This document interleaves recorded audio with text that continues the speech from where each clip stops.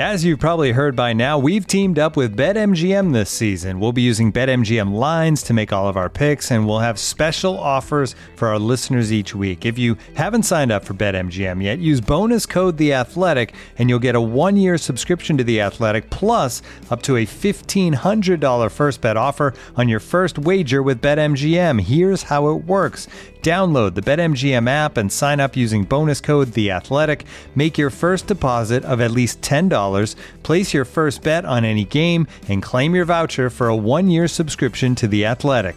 See BetMGM.com for terms. U.S. promotional offers not available in D.C., Mississippi, New York, Nevada, Ontario, or Puerto Rico. Gambling problem? Call 1-800-GAMBLER. Available in the U.S. Call 877-8-HOPE-NY or text HOPE-NY 467-369 in New York. Call 1-800-NEXT-STEP in Arizona. 1-800-327-5050 in Massachusetts. 1-800-BETS-OFF in Iowa. 1-800-270-7117 for confidential help in Michigan. 1-800-981-0023 in Puerto Rico. First bet offer for new customers only in partnership with Kansas Crossing Casino and Hotel. Don't forget, if you haven't signed up for BetMGM yet, use bonus code The Athletic, and you'll get a 1-year subscription to The Athletic, plus up to a $1,500 first bet offer on your first wager. The Athletic.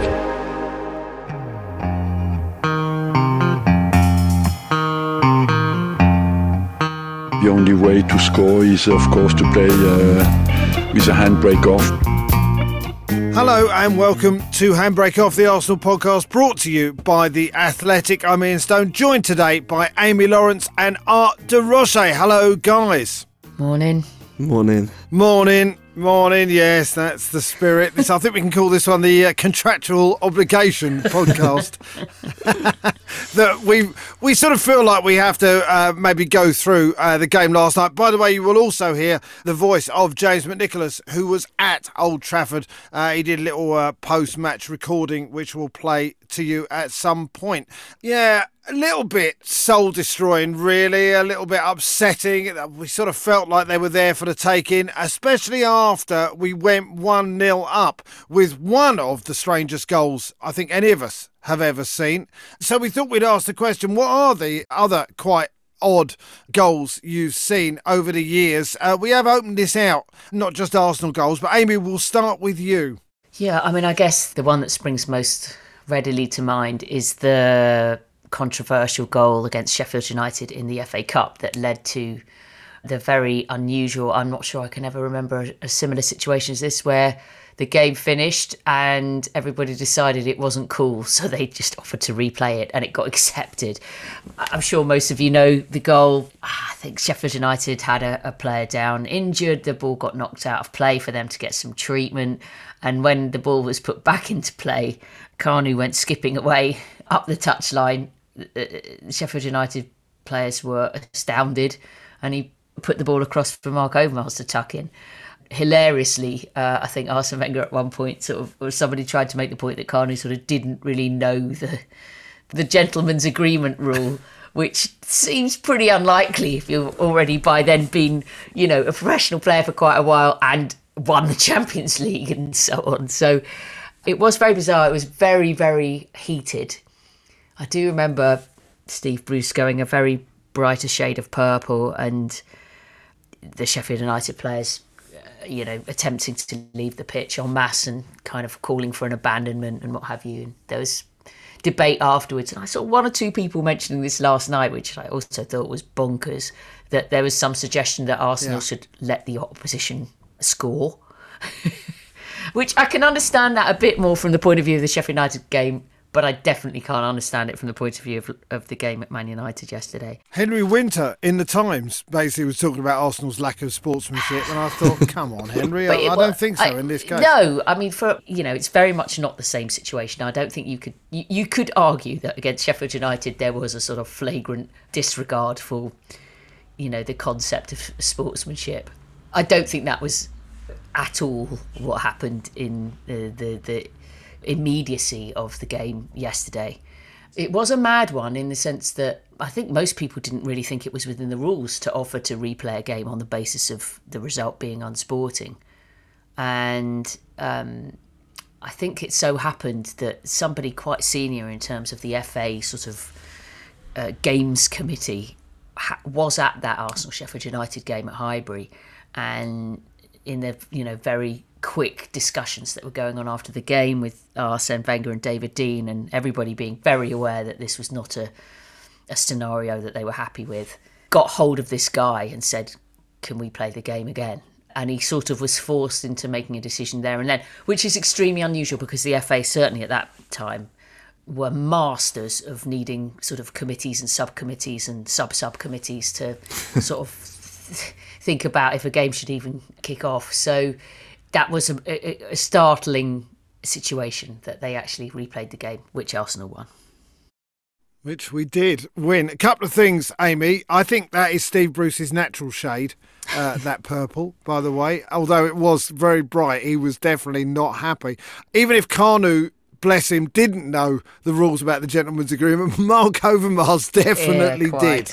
And he went herring off and scored that goal at the end and had this look on his face like, yeah, what?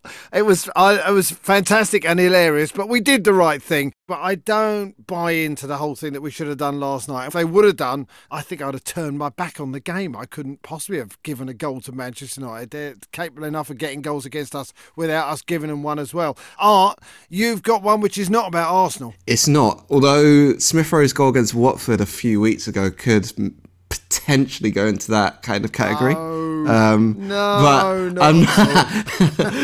going to talk about that. It's Darren Bent against Liverpool from 2009 when he was at Sunderland and Sunderland were actually good and in the Premier League. The beach ball game, a Liverpool fan actually being the one who threw the beach ball onto the pitch and it backfiring against them pretty much within seconds. I don't think we've seen another beach ball on a football pitch since then. I can't even think of what circumstances that the ref would even think of to either allow or disallow the goal. So I think that one just sticks out, especially just with it being fairly recent as well. Art? Yeah? Do you think... I mean, I think it's interesting that that beach ball was thrown by Liverpool fans and the goal went again. Like, if it was thrown by Sunderland fans and it helped them score a goal, do you think that makes a difference?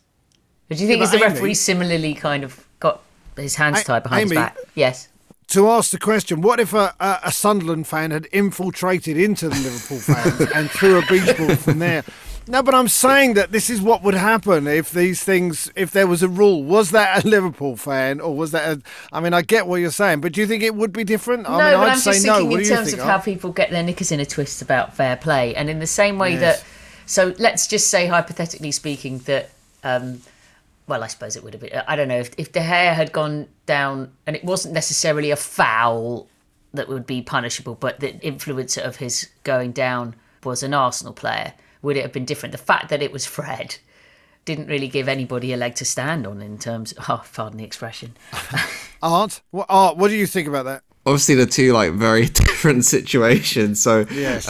With the United one, probably it would have done, but you got to wait till, I can't even remember who was referee last night, but whoever... Martin Atkinson blew the whistle. He didn't blow it until the ball went in, so we're all fine there.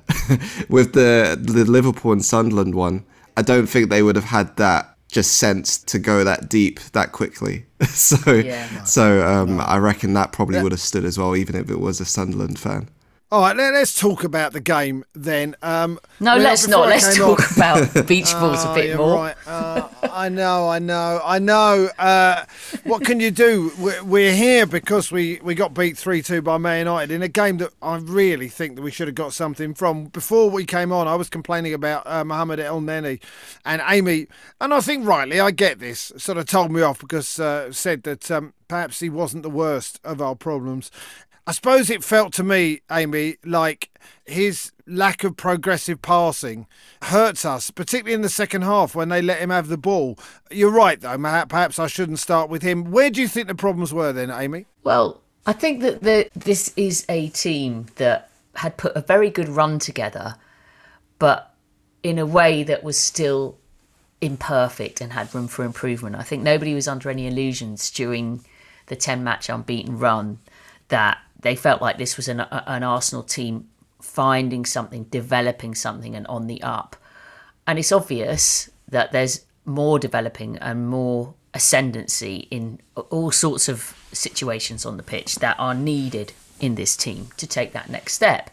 I don't think it's as simple as being able to pinpoint one or two things that were particularly costly. I think there's a whole range of things, and it gives an overall picture of a team that was not capable or ready to be strong enough in its game plan, in its execution, in its duels, in its imagination, in its bravery to do the job. And the job was there to be done, and I think everybody feels that. Even irrespective of the opening goal, I think that is a weak, imbalanced Man United team that have had a very poor run at home, and that's what feels so maddening about it, because it's not the first time. I think we can all think of other similar situations where a game has felt significant for Arsenal, where it feels doable and it feels like something is there to really make a kind of leap onto the next level. And the amount of times that those games have come up in recent years and Arsenal have been almost paralysed by that possibility. I think that's what's quite frustrating, that there's something that actually affects the game or the mentality that seems to kind of freeze what progress had been going on before. I mean, I think it reminded me in so many ways of the same fixture in 2016 when Arsenal had just beaten Leicester to go top of the league. It was at the time, a 3-horse race with Leicester, Tottenham and Arsenal. This was the 3-2, wasn't it? Yes. This was Marcus Rashford scored. Correct. And the United team was fairly shambolic at the time, missing loads of players. They had to throw on 2 teenagers, one of whom was Rashford. The other one, I think, was called Varela. I can't even particularly remember him. And, Arsenal were at relatively full strength and had a league to go and try and win, and put in the most pathetic performance on the day. And players that you wanted to stand up and say, here we go, this, we're going to make our move here. We are ready, we are motivated, we are determined, we are not going to miss this goal. It's completely effectively fell over while they were trying to fresh air kick the ball in terms of that ambition. And I felt similarly to yesterday, where you think, get back into the top 4 for the first time in a while. Amplify this progress that has been going on and make it clear that, all right, everyone knows the top 3 are the top 3 and you have to take those on the chin. But for the rest, you go toe-to-toe, you go eyeball to eyeball, and you absolutely fight for the right to play and win. And Arsenal weren't capable of that on the day, and they cede the initiative to Man United again. All right, Amy, I mean, you make some great points there, but would you concur with that?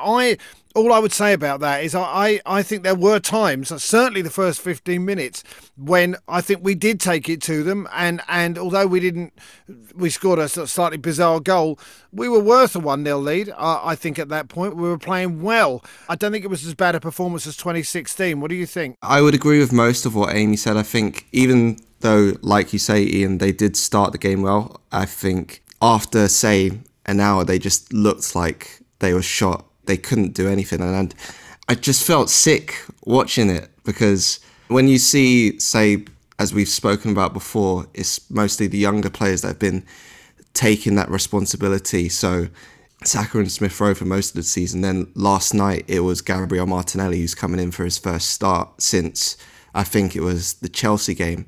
And I think he was head and shoulders above anyone else on the pitch. That's including Pierre-Emerick Aubameyang, who's captain, and Thomas Partey, who, again, just, I feel, went missing. And I don't think that's something that's just exclusive to the Man United game. I think that's been a trend over the past few weeks, where even when he's been alongside Sambi Lokonga's been the player in midfield who's been taking responsibility, becoming available to actually get on the ball in midfield and drive the team forward, whether that be with dribbles or passing. And it was just really disappointing that it felt like after Arsenal went 1-0 up, they just let the game go to Manchester United. And when the game is there to get back into the top 4 for the first time in this season, basically, and you just, I guess, capitulate like that, it just made me feel like, is this really it? Especially when you compare Arsenal to the teams that they should be competing with this season. Manchester United are in there West Ham, who we play in a couple of weeks, are in there. And this was a really big chance. We just, I think, got lucky that West Ham also dropped points earlier in the week. Yeah, it just was not a great night at all. No, not a great night at all. And I also, I suppose the point I was making about El Neni and some of the other picks as well was that some of those things are on the manager. You know, I mean, if Lokonga's good enough to play at Liverpool and then be kept in and play decently against Watford, why not keep him in? Why bring El Neni in? I know he had a good game at Old Trafford last season. Why bring Nketiah on instead of Pepe? I think there were some strange decisions. Why not play Tierney? I understand that Tavares did well against Watford after he had a bad night against Liverpool, but Tierney surely is the number one, and I think his crossing is better, and I think we could have used a bit more experience. Who do you think he would have been crossing to? Think Aubameyang was going to get on the end of those crosses? Listen, I think there's no doubt that Pierre-Emerick Aubameyang is suffering.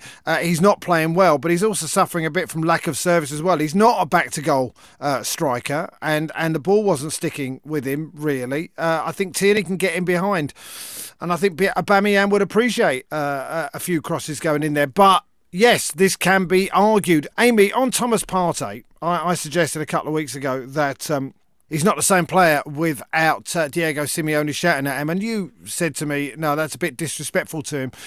But there's something not right, is there? Well, it looks like it. But I mean, I don't. I think probably Mikel Arteta would be the person who's desperate to find out how to make him tick and have his confidence.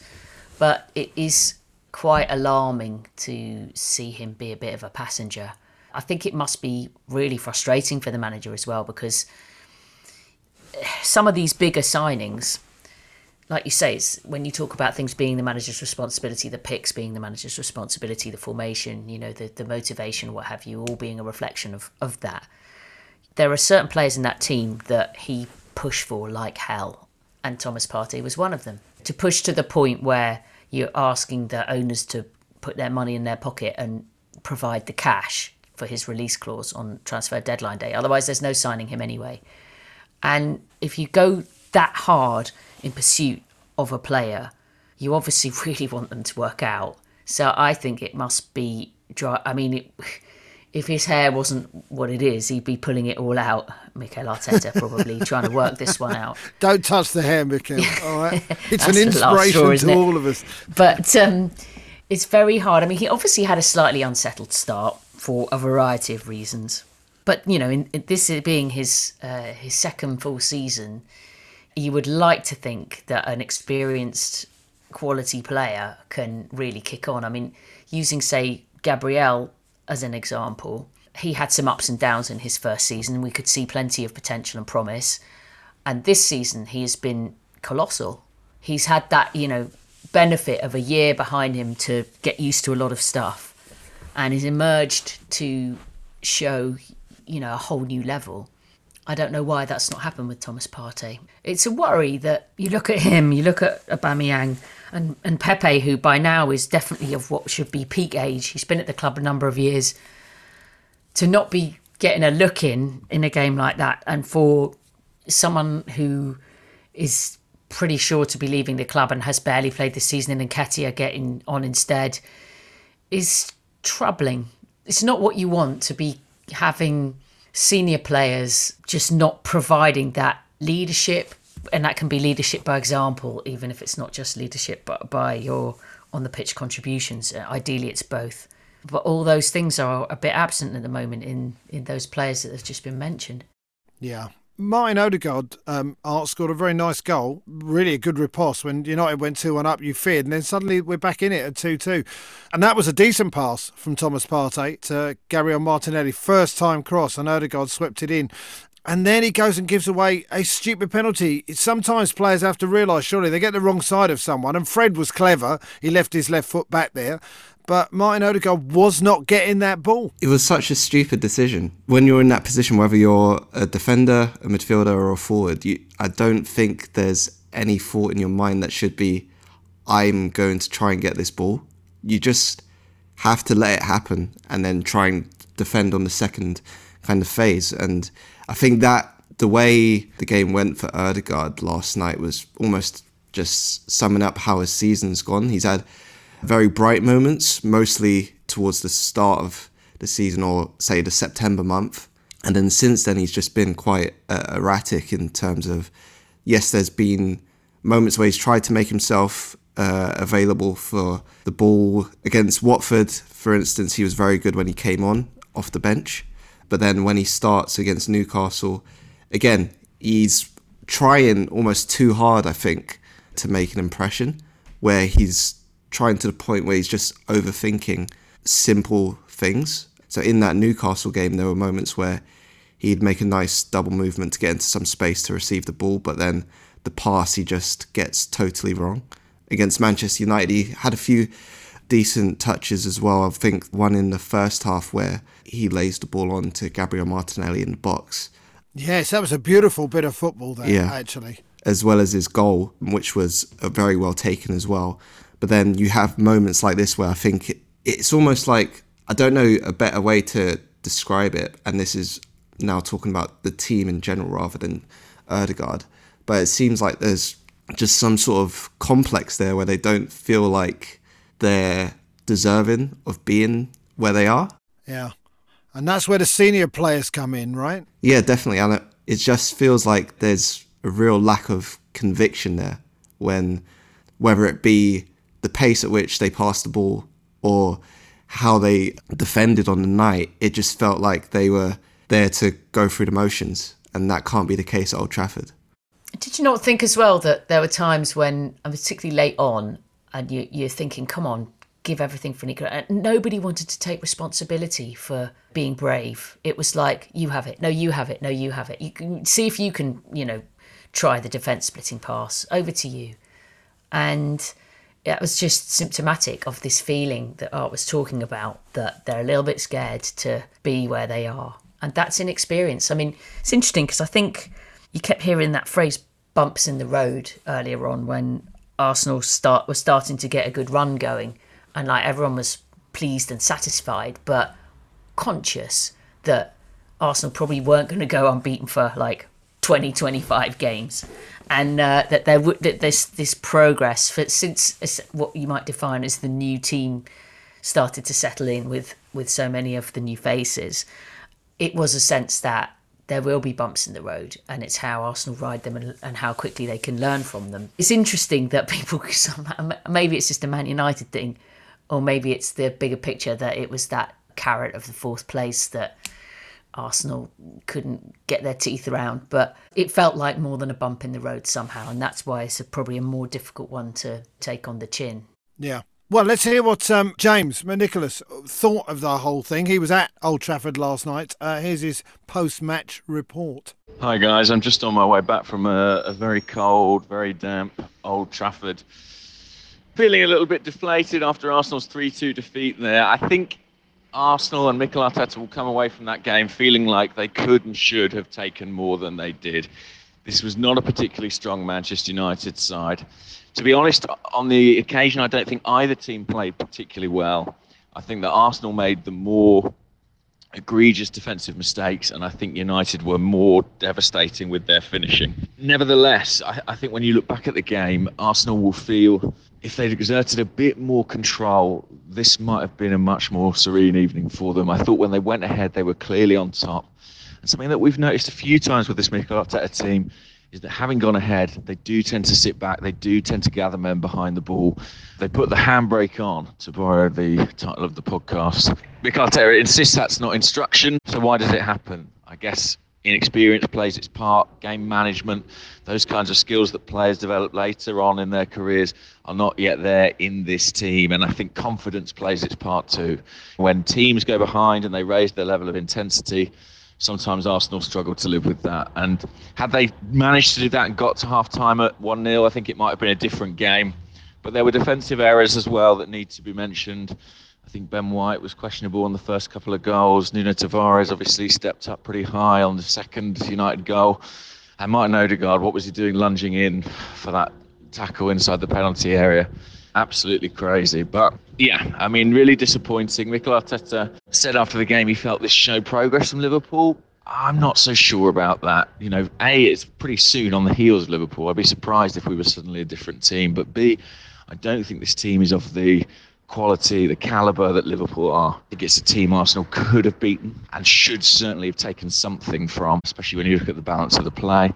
But there you go. I think with a new team like this, there are going to be bumps in the road. This was a sizable bump and a bit of an opportunity missed in terms of our Premier League standing and the table itself. Everton on Monday, let's hope we see something better.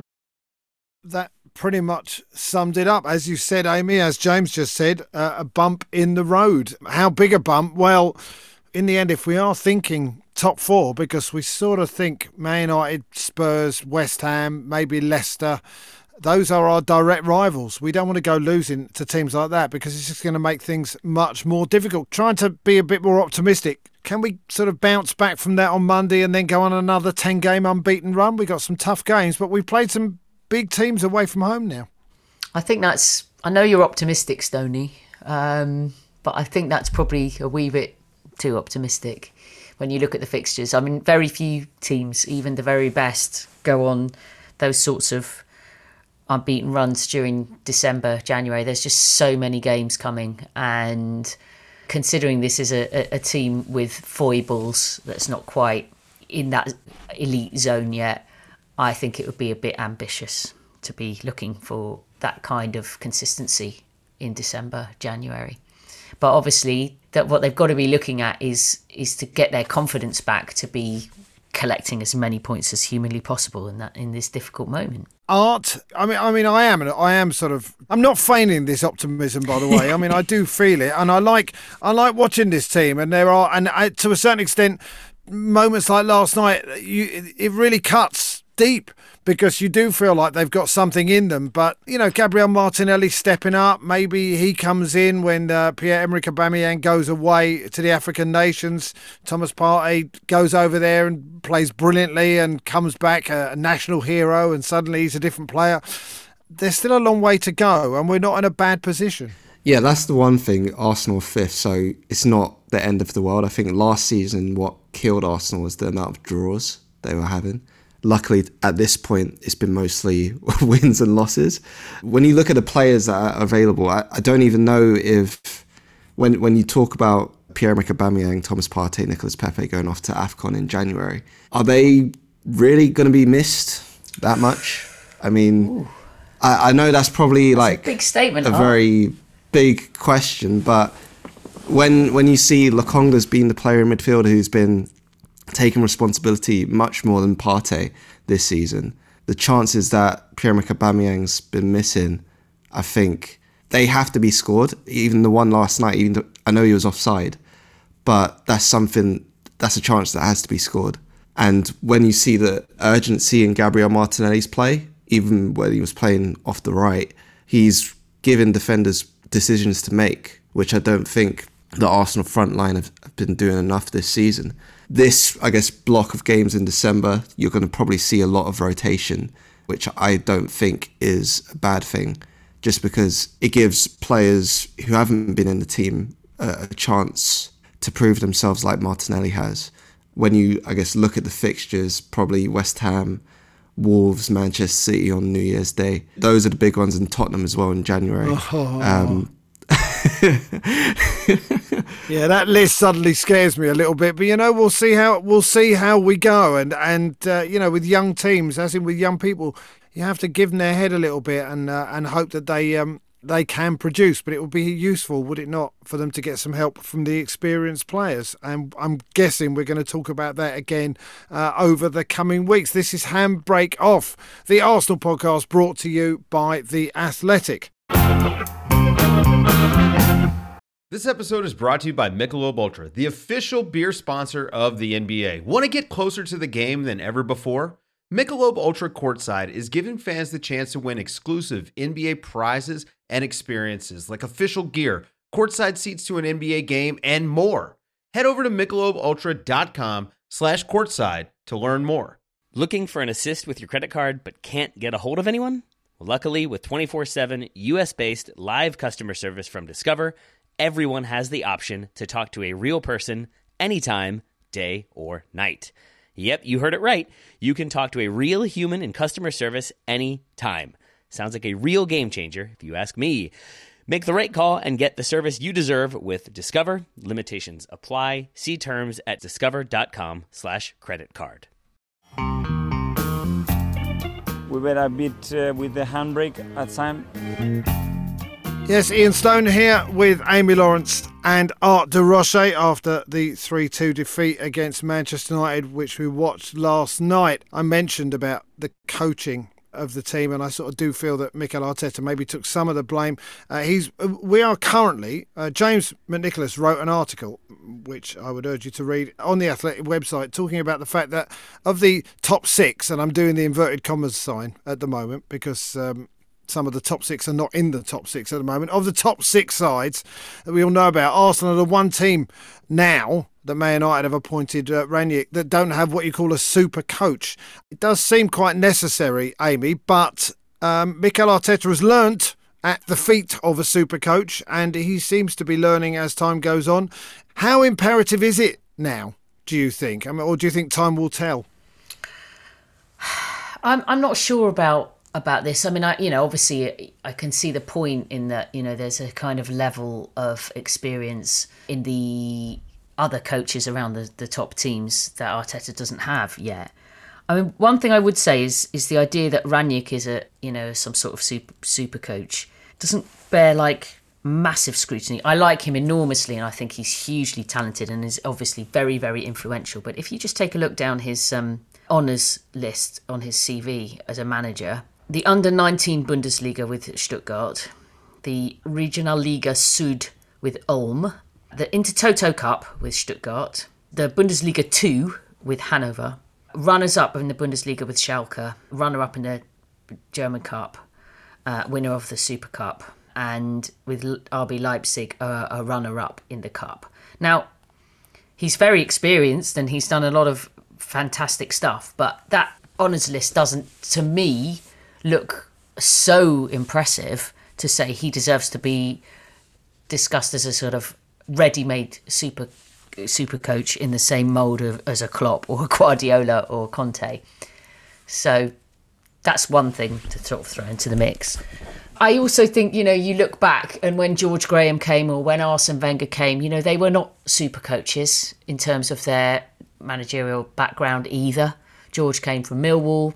Arsene came from Japan after a pretty successful time in Monaco, but not one that was considered outrageously brilliant on the world stage.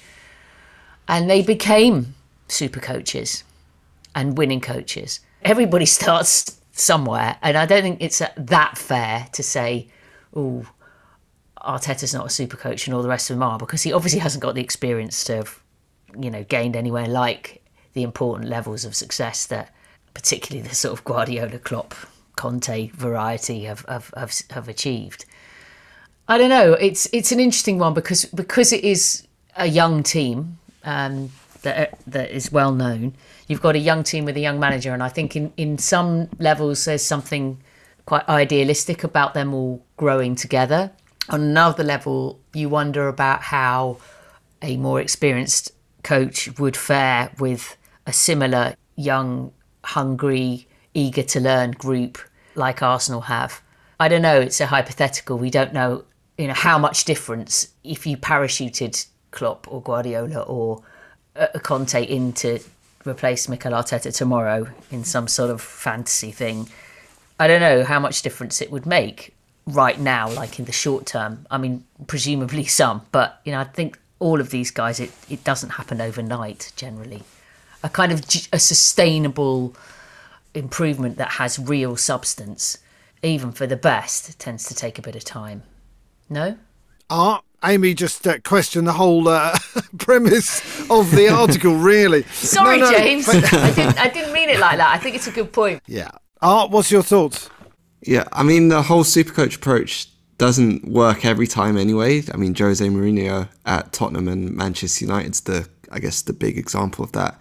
But I think when you look at it as a whole, it's probably just those clubs, so Chelsea, Manchester City, Liverpool, actually Liverpool to less of an extent because of, I guess, the amount of time it took them to win the Champions League. But it was all, I guess, about immediacy when appointing their super coaches. And I think it was very clear when went for Arteta that it wasn't just going to be an immediate fix. So I think when, especially Tottenham this year going for Conte, it's because they're in trouble and they want to get out of trouble. That's why they've gone for someone who they think is going to yield quick results. And I think whether it's right or wrong for Arsenal to go down a different, I guess, kind of path isn't really for us to find out until we get there. But until we find out, yeah.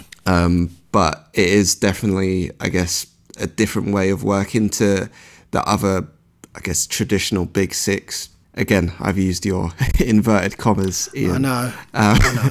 But I think when you do, I guess, buy into that longer term strategy, you have to stick with it because you can't just go back on yourself. And I know that's probably going to frustrate a lot of people when we do experience these bumps in the road. Like last night, yes. But it does add a bit more, not acceptance, or because I think that's the wrong word, but you're a bit more prepared when those moments do come, as opposed to when it might be under a so-called super coach. And also, I don't think the label super coach, probably everyone understands what it means, but it's not the be-all and end-all. You see David Moyes doing a great job with West Ham. People wouldn't necessarily call him a super coach, but he's probably just as experienced. And I think that's where the labels in football at the minute, and the top six, you can throw that into that, or the big six, I should say, you can throw that in as well. They're probably a bit too rigid. And this is probably a whole different conversation. Oh, well said, Art. I think everything you said there is spot on. I think it was great. Yeah, I would agree. Just one other thing to throw into the mix as well is that with these, to borrow one of the rigid expressions, super coaches, there tends often to be as well a big impact made by the recruitment that goes hand in hand with that. And I think if you look at, obviously, Man City backed Guardiola with more or less anything he ever wanted.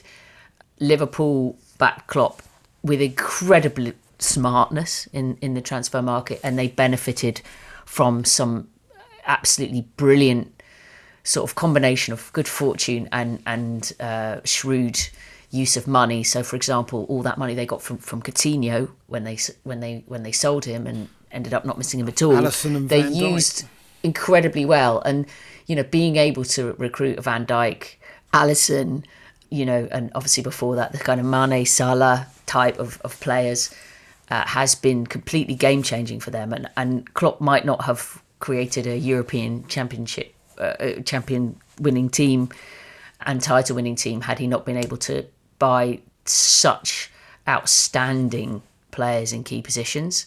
So I think that those things are a factor as well. And even when you look at Man United, obviously, although Arsenal spent heavily this summer just gone, notably they spread that on quite a lot of players, and we'll see in a little while to come whether that has proved to be brilliant. But you always have a choice to an extent, don't you? If you've got, like, say, 100 million to spend, are you going to buy a 90 million or 80 million player, or are you going to buy 20 million players, or how you divvy up that money? And that depends on what your squad needs and what kind of players you're wanting to bring in. So I think that's a factor as well.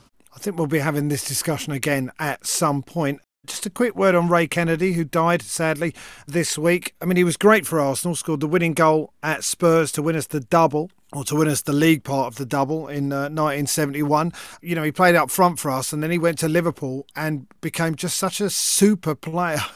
The way he was strolling around, I hadn't really seen that in him. But anyway, I thought we should really mention the fact that he passed this week. Amy, did you see him play? Only sort of on TV for Liverpool. I was born in 71, so I didn't manage to see any of the double heroics properly. But my stepdad maintains to this day that the title-winning goal at White Hart Lane, he says, was the most important goal the club has ever scored. So to people of a certain generation, there's a resonance there that is incredibly deep. And another goal worthy of mention that I think is huge in the club's history is the Fairs Cup of 1970. Oh, that goal away from home. Yeah, and Frank McClintock told a wonderful story once, which was as much kind of about him and about that team. It'd been 17 years without a trophy at that point for Arsenal, and it hung the history of the club, the great history under Herbert Chapman and all the great successes of the past sort of seemed to hang like an albatross around their necks, I think they felt at that time.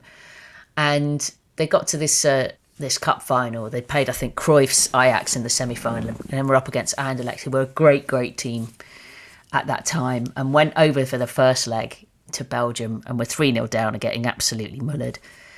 And Ray Kennedy, I think it was his first goal in Europe or something like that. He'd only played about 4 times ever as a teenager, came on and scored another one of his sort of trademark headers. And in the dressing room, they all went in and everybody was completely heads down, like thinking that they'd more or less blown the final. And Frank McClintock stood up and went, "What's wrong with you?" You know, and went round the dressing room screaming at everybody, going, "We're going to win this! That goal from Ray, we're going to win this now!" And like in this kind of iconic team talk, managed to completely change the mood from, I think, them coming off the pitch thinking, "Christ, Anderlecht are amazing," and we got tonked, and Ray Kennedy got a consolation, to thinking that goal was going to win Arsenal the tie. And they won 3-0 in the second leg at Highbury, and it was, by all accounts, one of the most joyous occasions ever in the history of Highbury. Charlie George. Now it's Samuels going in hard. And a great goal by Samuels! 3-0! Oh, that was a tremendous goal by Samuels! 2 goals in something like 90 seconds! So Ray Kennedy was responsible for 2 of the most legendary goals of their time for Arsenal, and was a popular guy in the dressing room. Had a chat with Sammy Nelson recently. We were talking about Ray, and he was sharing some of his memories. And Sammy's a funny guy, and he was saying how he said, "I'm not sure you'd want to be printing really some of the stories that I can tell you about Ray." And he was like, "Look, he was a lovely guy, and if you got on with him, you could have a laugh and a joke, and he was great." He said, "But if he didn't take a shine to you, if you weren't his cup of tea, like, he'd really let you know." And he had a kind of side to him that I think the rest of the lads quite liked, because he was tough, if he wanted to be. Sammy remembered a reserve game when they were all coming through, quite a lot of that double team. Sammy, Pat Rice, Ray Kennedy, Charlie George, Eddie Kelly, they were all coming through at a similar time. And they played against, I think, West Ham in a reserve game. And the guy playing centre-back for West Ham, marking Ray, apparently was a boxer, or, had been a boxer or something, and just spent the whole game kicking lumps out of Ray Kennedy. And Sammy says Ray would take people kicking lumps out of him. He would withstand it up to a point. And when the threshold had been crossed, then he would let you know that had been enough. And apparently this boxer, defender, took one too many bites at Ray Kennedy, and Ray just turned around and lamped him and absolutely floored him with one punch. And Sammy said he was like John Wayne, just turning round like poof.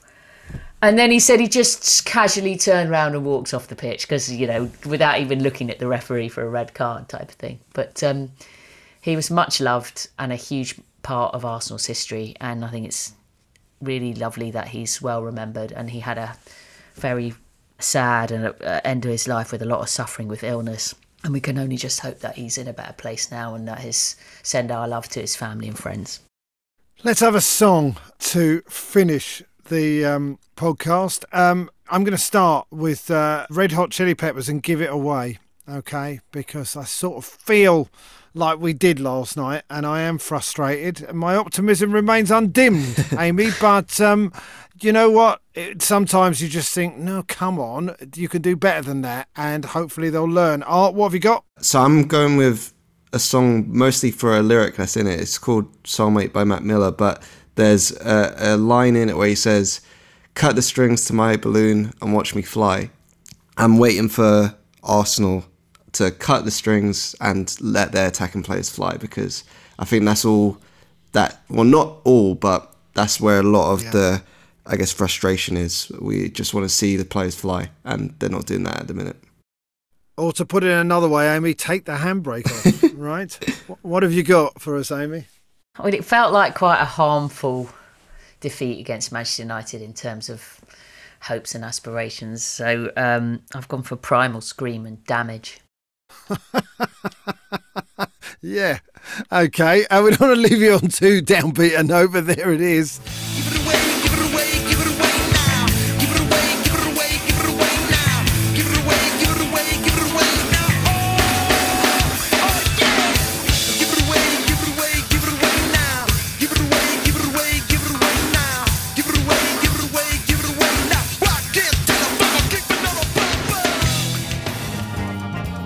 That's it. That's it for Handbrake Off. We're back on Tuesday after hopefully an away win at Everton. Thanks to Art, thanks to Amy, thanks to James for chipping in, and thanks to Steve who stood in for production this week. I've been Ian Stone. Thank you for listening. See you soon.